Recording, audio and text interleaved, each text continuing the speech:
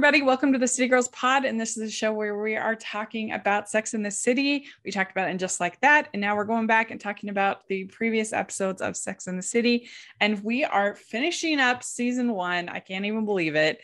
And I'm film critic Rachel Wagner, and Jax is here. Yay. And we're celebrating next week by hanging out with each other in person. Can you believe it that we're finished season 1? I feel like we flew through this. Yeah, I do too. I really do. I can't believe it. I'm very happy to be on this journey with you, my Charlotte. Yes, this has been so much fun and very I don't know. I found it very empowering because I feel like people have me in this sort of box of that. Yes, I have a certain standards and things like that, but people, I think of me as more precious than I am, that as long as it's good stories, I can handle some content. And you've been handling the content because they've been bringing it for us. Yeah, that's right. Well, all right. So we're going to talk about episodes 11 and 12 of season 1 today. And it starts out with the drought. And this is basically kind of talking about how long is too long to go without having sex with your partner, and what's going on. And also sort of Carrie and Big's relationship comes to a new space. New relationship. This is one is going to be crazy to talk about, but that was the classiest way you put that. I am red. So actually, to be honest with you, Rachel, I think I'm more embarrassed talking about flatulence than I am talking about sex. I am red thinking about Carrie in that moment. This episode was so cringe for me, but in a great way. I thought it was really well done, but I'm actively so embarrassed for her. Yeah, my grandma would be horrified. Yes. So basically, things have been going great between Carrie and Big. And then one night she farts in bed and it causes major problems. And in Big's defense, he has a sense of humor about it. He has a whoopee cushion joke, and he doesn't seem to think it's as big a deal as Carrie does. Carrie's mortified. I do have to say, for me, this is my favorite episode where I am the most in love with Big, because I think he does handle it really well. I think he's funny. I think the whoopee cushion's funny. I actually think when he puts down the whoopee cushion, the moment they have after that is some of the peak Big and Carrie chemistry that we've seen. I'm just so actively embarrassed for her because I would just want to shrivel up. Like the way she throws the blanket over herself and like tries to get out, I just thought I could relate to very much. Yeah, it was really funny. It kind of reminded me of, if you ever seen American Sweethearts, the movie American Sweethearts? Who's in it? Because I feel like because Catherine Zeta-Jones, Julia Roberts, Billy Crystal. Like when it first came out though. Yeah, John Cusack. And I just remember a scene in that movie where John Cusack and Julia Roberts have spent the night together, and in the morning their breath is terrible. Yes. And they're like, they're doing the covers, and they're like, we gotta go brush our teeth. And I feel like you never see that in like a rom-com. You never see those kind of moments very often where it's like, yeah, people are people. We have all sorts of things going on. Yeah, that's right. So Big doesn't call her for actually first they are together, but not having sex 3 times in a row. It's concerned. And we also find out that at least at this time, there were 1.3 million single men in New York and 1.8 single women. So odds aren't great if you're wanting to date the opposite. If you're a woman wanting to date a man. So you getting engaged, Jax, you beat the odds. You should be very happy. Yeah. But yeah. I tricked him. And here we are. One of these days we should get him to react to one of these episodes. That would be fun. I think he would love it. Yeah. He always listens and is interested in what we're talking about. Oh, good. My family never, my family would never listen to anything of Sex in the City, but yeah, they don't listen to the podcast at all. Yeah. I don't think any of my family members, like besides Alex listening, no one's listening to me talk about Sex in the City. That's true love. If somebody will actually listen to your podcast. I think so. But anyway, they say men don't like women to be human. We aren't supposed to fart, douche, use tampons, or have hair in places we shouldn't. And I feel like that's probably especially true at the beginning. I mean, if you are in an actual relationship with somebody, then, you better expect. But it reminds me of when I was in high school, we would play like Truth or Dare, games like that. And we thought it was the funniest thing, my friends and I, to make the dare, if someone did a dare, to make the guys go and buy tampons. We thought that was so funny. And now I'm just like, what was the big deal? But yeah, that was uproarious. It was hilarious. Did they have follow through? Did they actually? Good for them. Yeah, no, they did. And we thought it was just hilarious. I can't find tampons. So there's still some of that. Though, that you guys were thinking like that. We had dumb dares. Ours weren't even like, that's a good dare in my opinion. Yeah, well, most people don't pick dares, but it was a tough thing because I never had anything interesting to say for truth. Like I have nothing, even now to this day, I have nothing. You have no dirty little secrets? No, I have nothing. The worst. So anyway, and I liked that Samantha, she says, men aren't that complicated. They are kind of like plants. This is, again, after watching and just like that, seeing Samantha and the way the whole group comes together, you realize how much was missing. And then just like that, even when it was really great, it was just missing this dynamic of the four of them. Yeah, I think so. And so she is dating this yoga, well, not dating, she's trying to date this yoga teacher who is celibate, and he says that he's had 3 years of foreplay.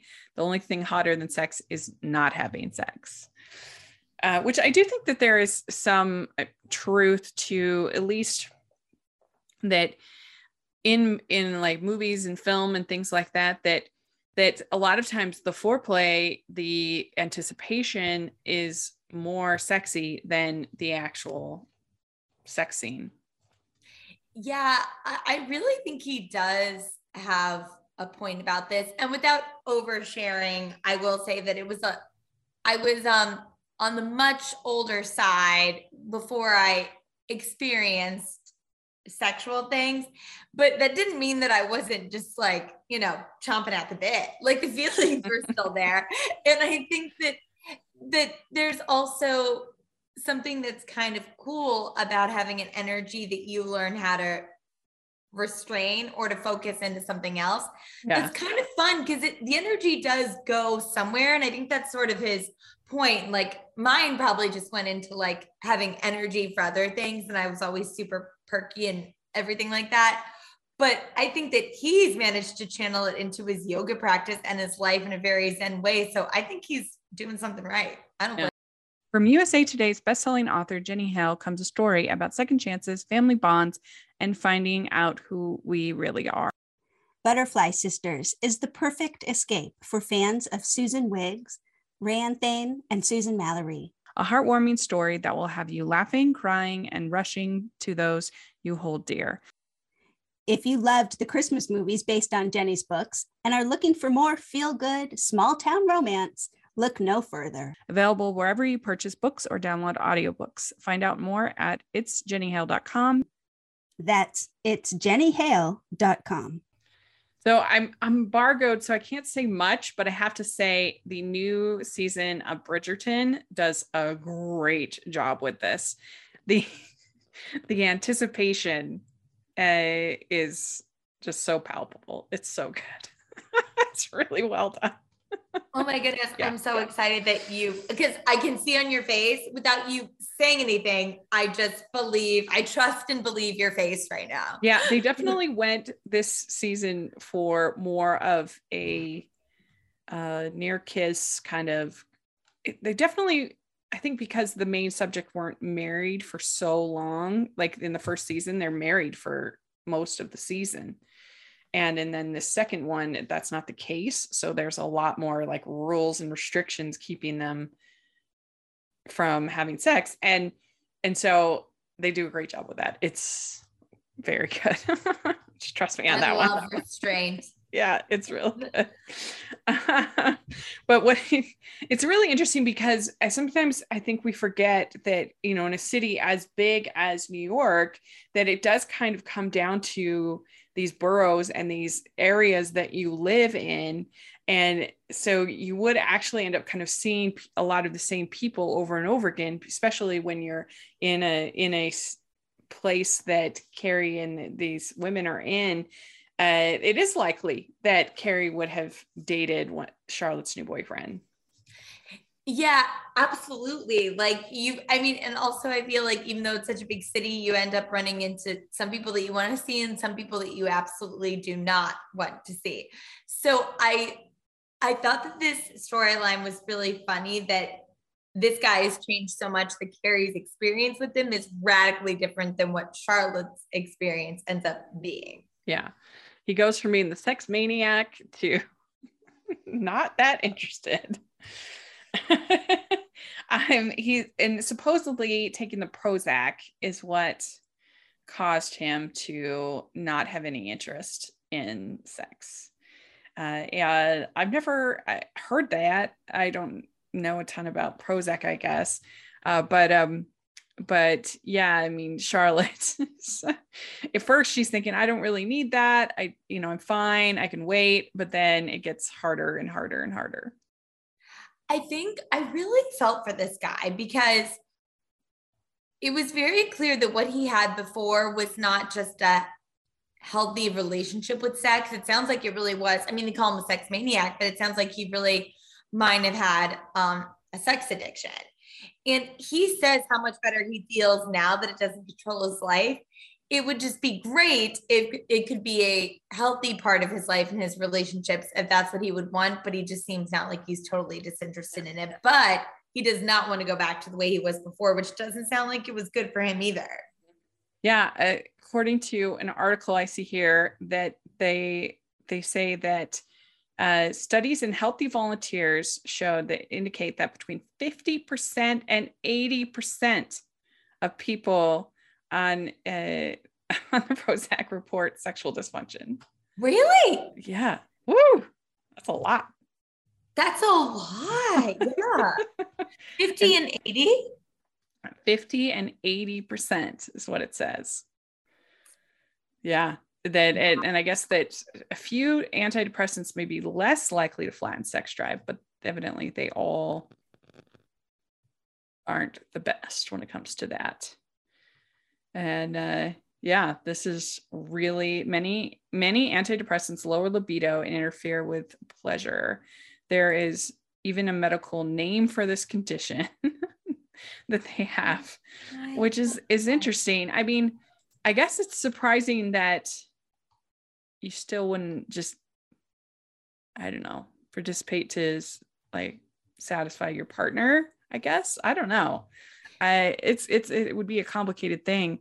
And, if you had been feeling really sad and needed to be on the medicine, then, that's obviously most important. But I don't know. It's interesting. It's an interesting situation.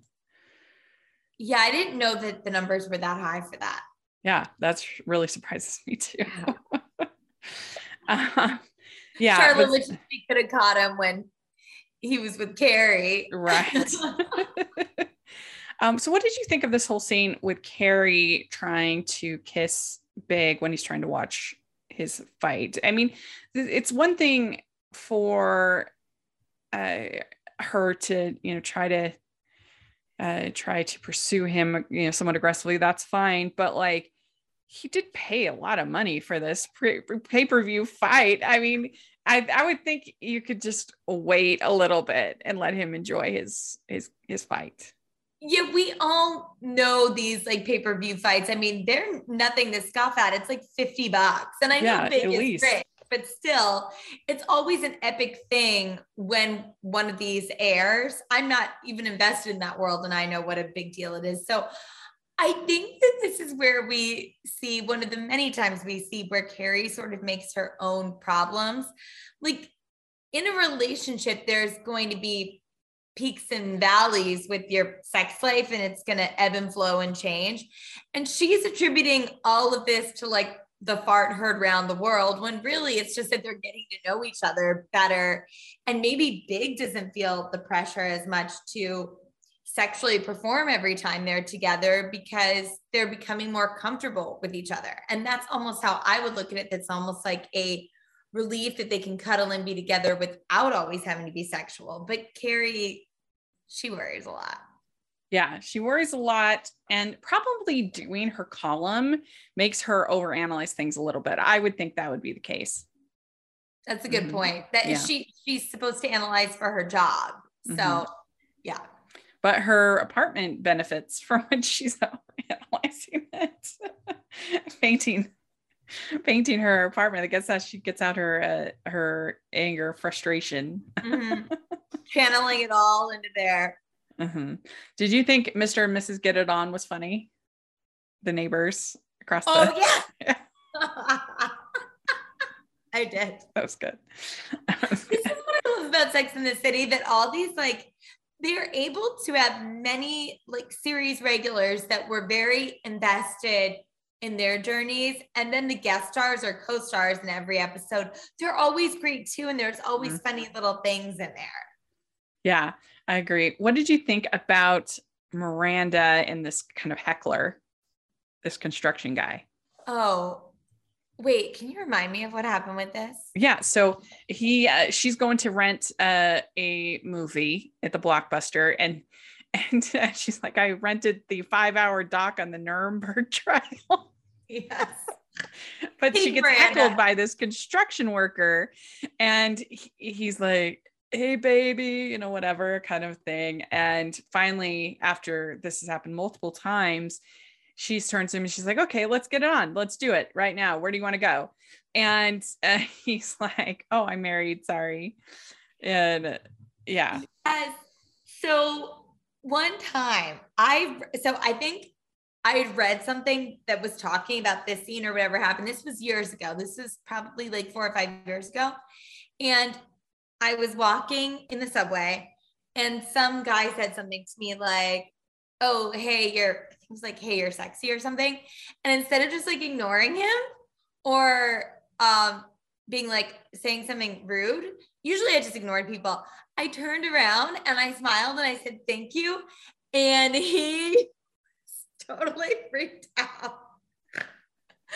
Like, that's when you realize that a lot of the time the cat calls and that energy is not about, well, of course, it's not about paying you a compliment. It's about like power and control. And yeah, he might not even mean it, because as soon as I turned around, he did not want to have any further interaction with me. And I didn't go as far as Miranda did. I just was like, oh, you know what? Okay. Like, and I was super nice about it because I thought maybe he really is just paying me a compliment. No, he wasn't. He was just trying to do whatever. And I thought that that's really funny that Miranda's like, I'm gonna level it up. Yeah, it was a really funny moment. I have never had anything like that happen to me, thank goodness, I guess. But yeah, it's definitely a weird tradition that hopefully we see less of these days than we did then. I definitely think so. And I remember when I was in college and we were going abroad with our theater group, and they're like, hey, just so you know, you guys are probably going to get catcalled, and they were warning us. And then it didn't happen once. And I was like, okay. So I remember that when I went on a tour to Italy, this was when I was 17, and they did the same, they gave the same same warning. And there was this whole group of, because this was a school group, one of the Spanish teachers had kind of organized it. And so there was a whole bunch of these secretaries from the office that were on the trip with us. There were probably 7 of them, friends, hilarious older ladies.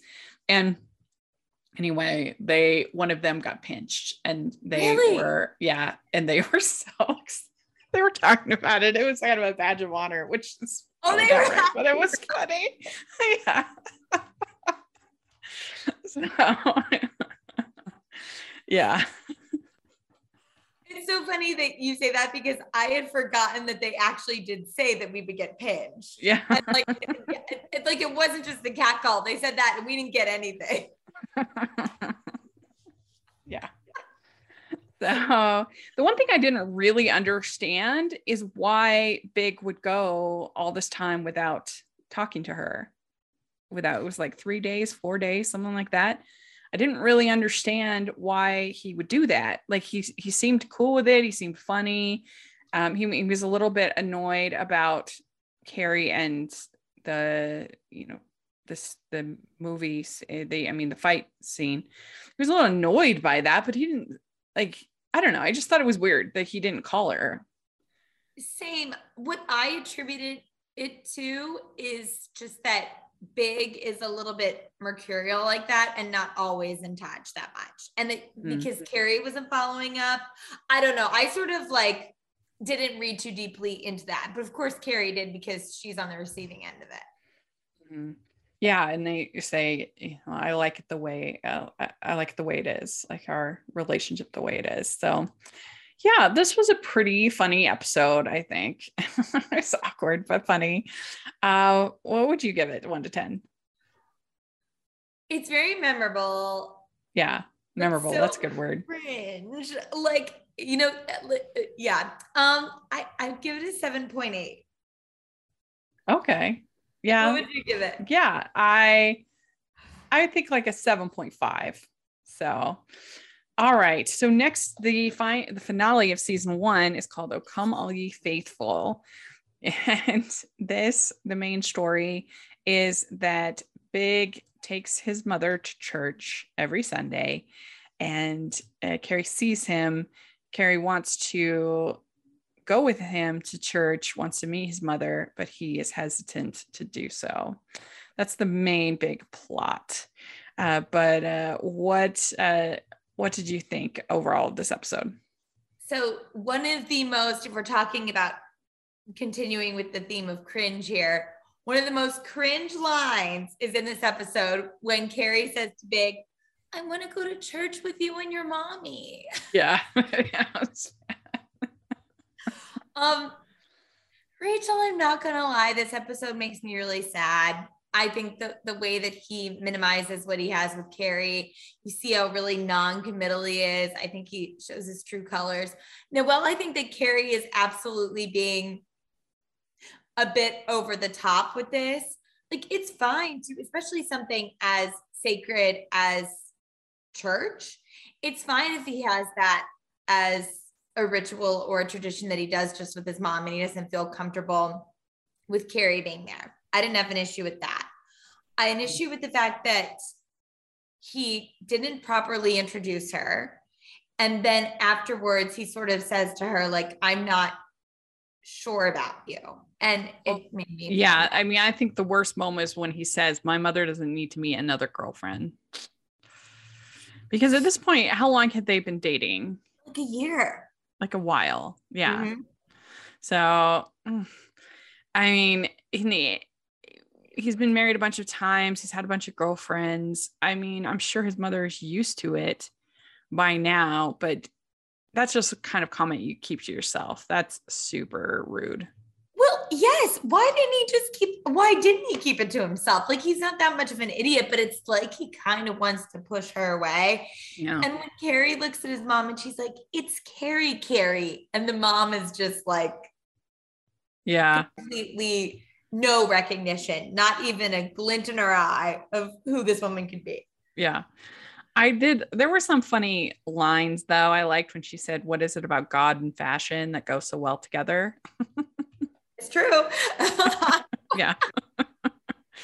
And I think that it's understandable to want to look your best for, for church and for God. I mean, he obviously doesn't really care what we're wearing, but I think there's something about like making that extra effort that kind of gets me, at least it kind of gets me in the right framework. It gets me ready, is why I think obviously anybody can wear whatever they want to wear, but I do think that kind of helps set it apart as like something special. I dress differently than the rest of the week kind of thing. Yeah, I think you're right. I think with any event, it shows like a sort of reverence or respect that you have for it. But like you said, like I know there are times when I was like my family when we were little and we'd be running to like from a sporting event to church. And sometimes it's like, okay, either we'll miss church if we can't change, or we'll just have to go in what we're in. It's like, okay, in that instance, sure, like you said, like God's love, he'll love you no matter what you're wearing. But also, yeah, I think it's great to sort of set the tone. And Carrie just wants any excuse to wear a cute outfit. Yeah, well, and then they definitely have sort of this, there can be sort of a bit of a competition, like any group setting. Whenever you're with a group, there's always going to be kind of infighting and competition and, sort of, oh, what's so-and-so wearing? What's so-and-so doing? Yeah. That's going to happen. And I liked the line where they said, a man who cares about his mother makes great husbands. I think that might've been Charlotte. I can't remember, but yeah, I thought that was very true, that the way that he treats his mother will be very emblematic of how he'll treat you. mm-hmm. So. Yeah. And it made me feel good that Big is close to his mom and does this special thing with her every week. But yeah, then it's just not translating to the respect that he's really wanting to compartmentalize Carrie from the rest of his life. Yeah. Yeah. So we find out that Samantha is in love. Oh, I love this plot line that goes into next season. Yes. So she's in love with this jazz lover lawyer guy. I forgot what is his name. I can't remember. But she's in love with him, but which I like the fact that in Sex and the City, you do have nuance to Samantha's character. Yeah. I really feel like with the movies onward, they kind of lost that, and she became kind of one note of that she's just like a sex maniac, to use Carrie's phrase. And I think that that's a little bit of a shame, because when you sort of flanderize the character, you don't get as much from her, and I don't know, it just kind of ruins a lot of the character work that they had took so much care for so long. Yeah, exactly. And we know that Kim Cattrall has the range as an actor to be able to do it, so give her that opportunity. Mm-hmm. The line where so yes, I'm gonna say a bad word now, just letting everyone know, when she says the line, his dick is like a gherkin, I lost it. I mean, just a teeny tiny little pickle. It just was so descriptive. So yeah, this man is small, and that's a problem for Samantha. I did appreciate that we actually got an actual measurement, that we didn't just think Sam was being like a size queen or whatever. It's like, yes, he's smaller. Yeah, smaller. And I mean, it's that's a problem, but you got to give her some credit that she keeps up with it. Like we said, into the next season, she is really smitten with this guy. She really is. And I think it's really charming to see her not just dismiss him immediately. And it's not like she's being extremely picky about this and it's just not up to the crazy level that she's used to. It really there's the line where she says, put it in me. And he's like, it's already in. And she didn't know. So really it's really lacking for her. I think we're two people that are just not compatible. Yes. Unfortunately, which is too bad. I did like the idea that Samantha could get married before Charlotte shook her to the core. So she goes to this tarot card reader, and I get that feeling because I definitely have had people that I'm like, I cannot believe that you got married before me. Like, yeah. I mean, that's super judgy and horrible of me, I guess, but there are people that you're just like, you're a challenging person. You are hard to get along with sometimes. And I know that, and I still love those people, but you're like, how did you find someone before me? I'm like way easier to get along with than you. And you're like, I love those people, but like, I wouldn't want to marry them. Like having them around all the time. Yeah, no. Like, what? But, well, we were talking about another episode, how funny it is when your friends start like lapping you. When we're like, oh, we've had friends who've been married multiple times now. Right. Yeah. It's also kind of crazy now that I'm old enough that I have friends who now have children that are adults that are going to college.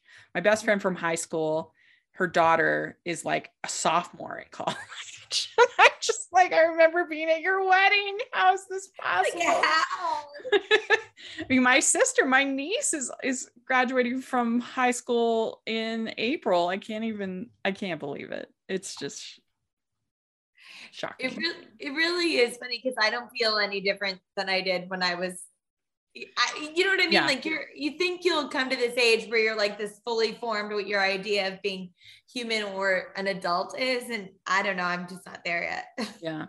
Yeah, it's true. I remember I used to ask, people would say, oh, so-and-so turned out well. I'm like, when is that turned out?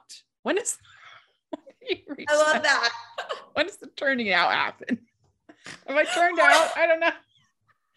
And when is it declared that so-and-so has turned out well or not well? When is it declared? It's like there's a committee where people are voting if they turned out well or not, and we just go down the list. There is a moment that people are like, and people say that all the time. Mm-hmm. Oh, her son did not turn out well. Did not turn out.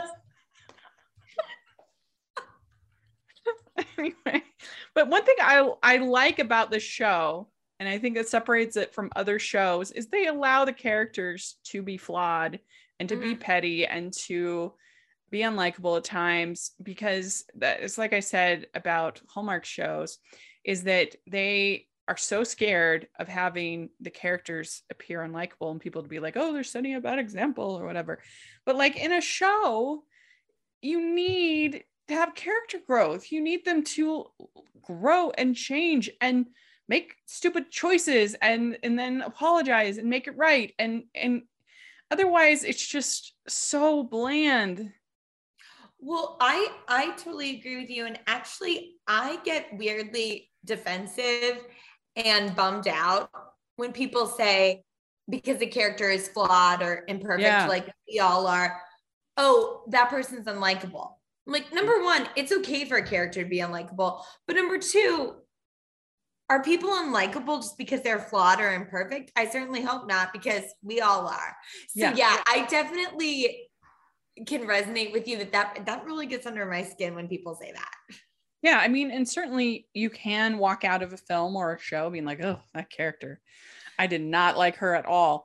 But that doesn't mean that we want just like paragons of virtue who never make a mistake and are just boring. They're boring characters. Yeah, we don't need that. Like there's plenty of things that you can watch and see that. But I do like that in this show we see even when they are being their best, there's still all this weird stuff that's going on. Yeah. And I appreciate that. So I like that Charlotte is a little catty in this scene, in this episode, you know, that she's a little jealous, that she's like, that makes her a more interesting character. She's not just like this perfect socialite. Yeah. And we get to see how much she really wants that for herself. I mean, we know that, but even more, it's like, well, of course, because she has this deep desire and she sees someone who has never had that desire, at least express it, getting closer to it than she is. So of course you're going to get insecure or angry. Yeah. So Miranda is dating this playwright that is a Catholic man that is really struggling with being intimate. And I think the thing that maybe is a little bit surprising is that a playwright wouldn't want to like talk it out. And I mean, his big solution is to have a shower every time. And I thought it was a really funny line when they say that his hit off-Broadway play, Shower of Shame. I laughed so hard at that. And to your point about him not wanting to talk it out, I feel like there's a part of him that was like, I'm saving this for the old brain box for material. And that's why completely dysfunctional man in a theater. I've known a few of those. Mm-hmm. And I think that, yeah, definitely that's what and the fact that he made her feel, he was so aggressive about her trying to make him feel comfortable. Like I could see if Miranda was coming at it from a judgmental place, which we know Miranda can be sometimes. But I actually thought what she was saying was really trying to be loving and supportive. And his response was mean. Mm-hmm. Yeah. I don't understand why you wouldn't just date Catholic girls. If that's a problem for you, then just date people of your same faith. Yeah. And I mean, I was raised Catholic and I know all Catholics believe different things when it comes to that, but technically you're not supposed to be having premarital sex.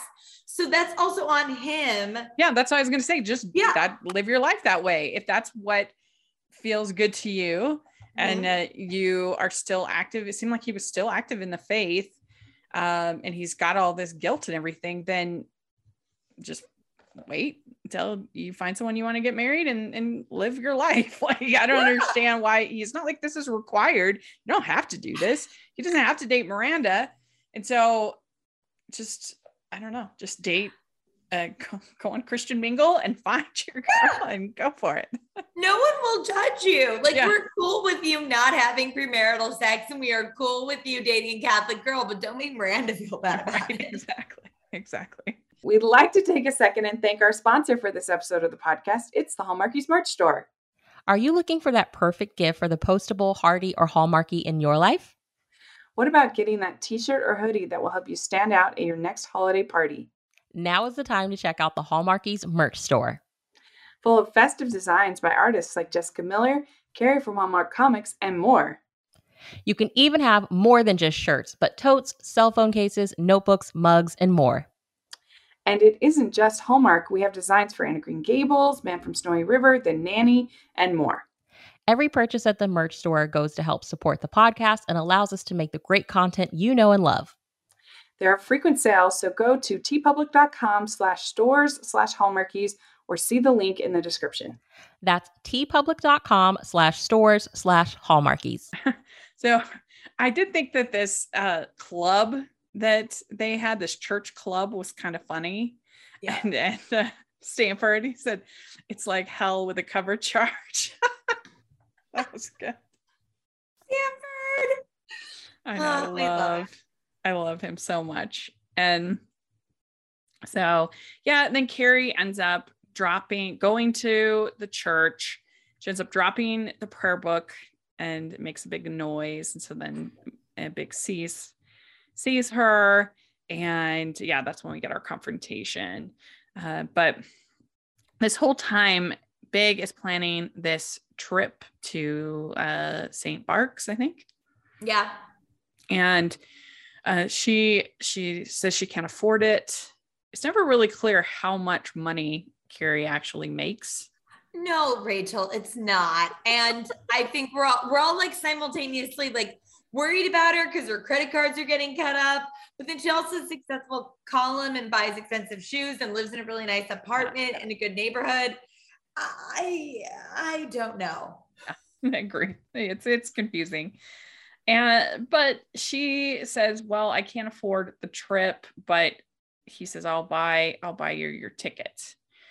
And I don't know, I have to admit, I would probably be pretty tempted to just wait and go on the trip and then break up. But same. No, same. Like, actually, to go on the trip and actually, one, have fun, but two, actually maybe like discuss this and see if you can get closer, or if you'll know a lot after that trip. I mean, I tell you, if a guy wanted to impress me, taking me to the beach, any beach, I love the beach so much. And I love that would be a huge. Rachel, you understand that these things that you reveal are like slowly getting documented in my mind for your dream man. Yeah. You said you'd have a meal with anyone and you like the beach. So I'm thinking picnic on the beach. I mean, that would be my best life. Okay. So I absolutely go for it. And yeah, I mean, I think my ideal date would probably be either going to the beach or a lake, because we don't have beaches we don't have the ocean in Utah. But yeah, because I love that. And or going to a concert, I think would be my other, because I love music. And like if somebody got me tickets to like Michael Bublé, are you kidding me? Oh yeah. Oh, okay. It would be, and that's romantic too. But you can kind of chat in between, and it's not too loud. Mm-hmm. Yeah. Let's do it. You're Michael Bublé. Yes. All right. So Carrie says to him, I need a sign. I'm losing my faith. Just tell me I'm the one. So yeah, that was an interesting way to put it. Need a sign. Okay. I do think Carrie is asking for a lot here to have Big tell her that she is the one, but I think she does deserve more commitment and straightforwardness than he's been giving her. Does that make sense? Yeah. I mean, I would probably say, if I was Big, I would say, well, me taking you on this trip, is that not a sign? But yeah. I think she wants him to say that he'll be exclusive and that there's some potential, or that he sees himself with her. I don't know, something, obviously. Whereas when you're in this environment, these kinds of gestures start to lose their effectiveness too. Like if it was somebody like me who's not in that environment at all, and somebody was like, hey, I'm taking you to St. Barks. Yeah, that would be pretty exciting. We're like, we'll go with anybody. Yeah, that's right. But for Carrie, who's more used to these kinds of gestures and things like that, it's probably not as compelling. Well, and also to that point, I think for Big, knowing that for him, he's got a lot of money and he wants company on this trip. It's not like someone who say she was dating a guy who didn't have a lot of money, but he saved to take Carrie on a vacation. Yeah. This is not difficult for Big to do. What's difficult for him and shows a real commitment is really inviting her into his life. And I think that this same gesture could be a much bigger deal if it was someone who didn't have the funds that he has, or things like that. Yeah, that's true. Well, what would you give? So then they break up, and so what would you give this episode 1 to 10? I thought this episode was a really beautiful and heartbreaking finale to season 1, I'm actually going to give this one an 8. I really liked it. Even though it was painful, I thought it was really good. Yeah, I agree. I think that's a good episode. I mean, I think that's a good rating. And I have to say, there were certain episodes that I guess I thought were in season 1 that weren't. Like, I thought the whole burger thing was in season 1, but I guess it's still coming. Same. There were a couple of things. I also thought the Valley of I mean, this is, I think, season 2, 3, I don't even know that, but when they all go to the Hamptons and they're all with the young 20-something guys, I was sure that was in season 1. So it's funny to watch this back and to do this with you. And even though I watched it, I think several times, and I know where stuff is, it's like watching it all the way through like this. I don't think I've ever done that before. I've just watched whatever was on. Same. Yeah, me too. So, all right. Well, let us know what you think of these episodes. If you're listening, we would love to hear your thoughts. And Jax, where can people find you?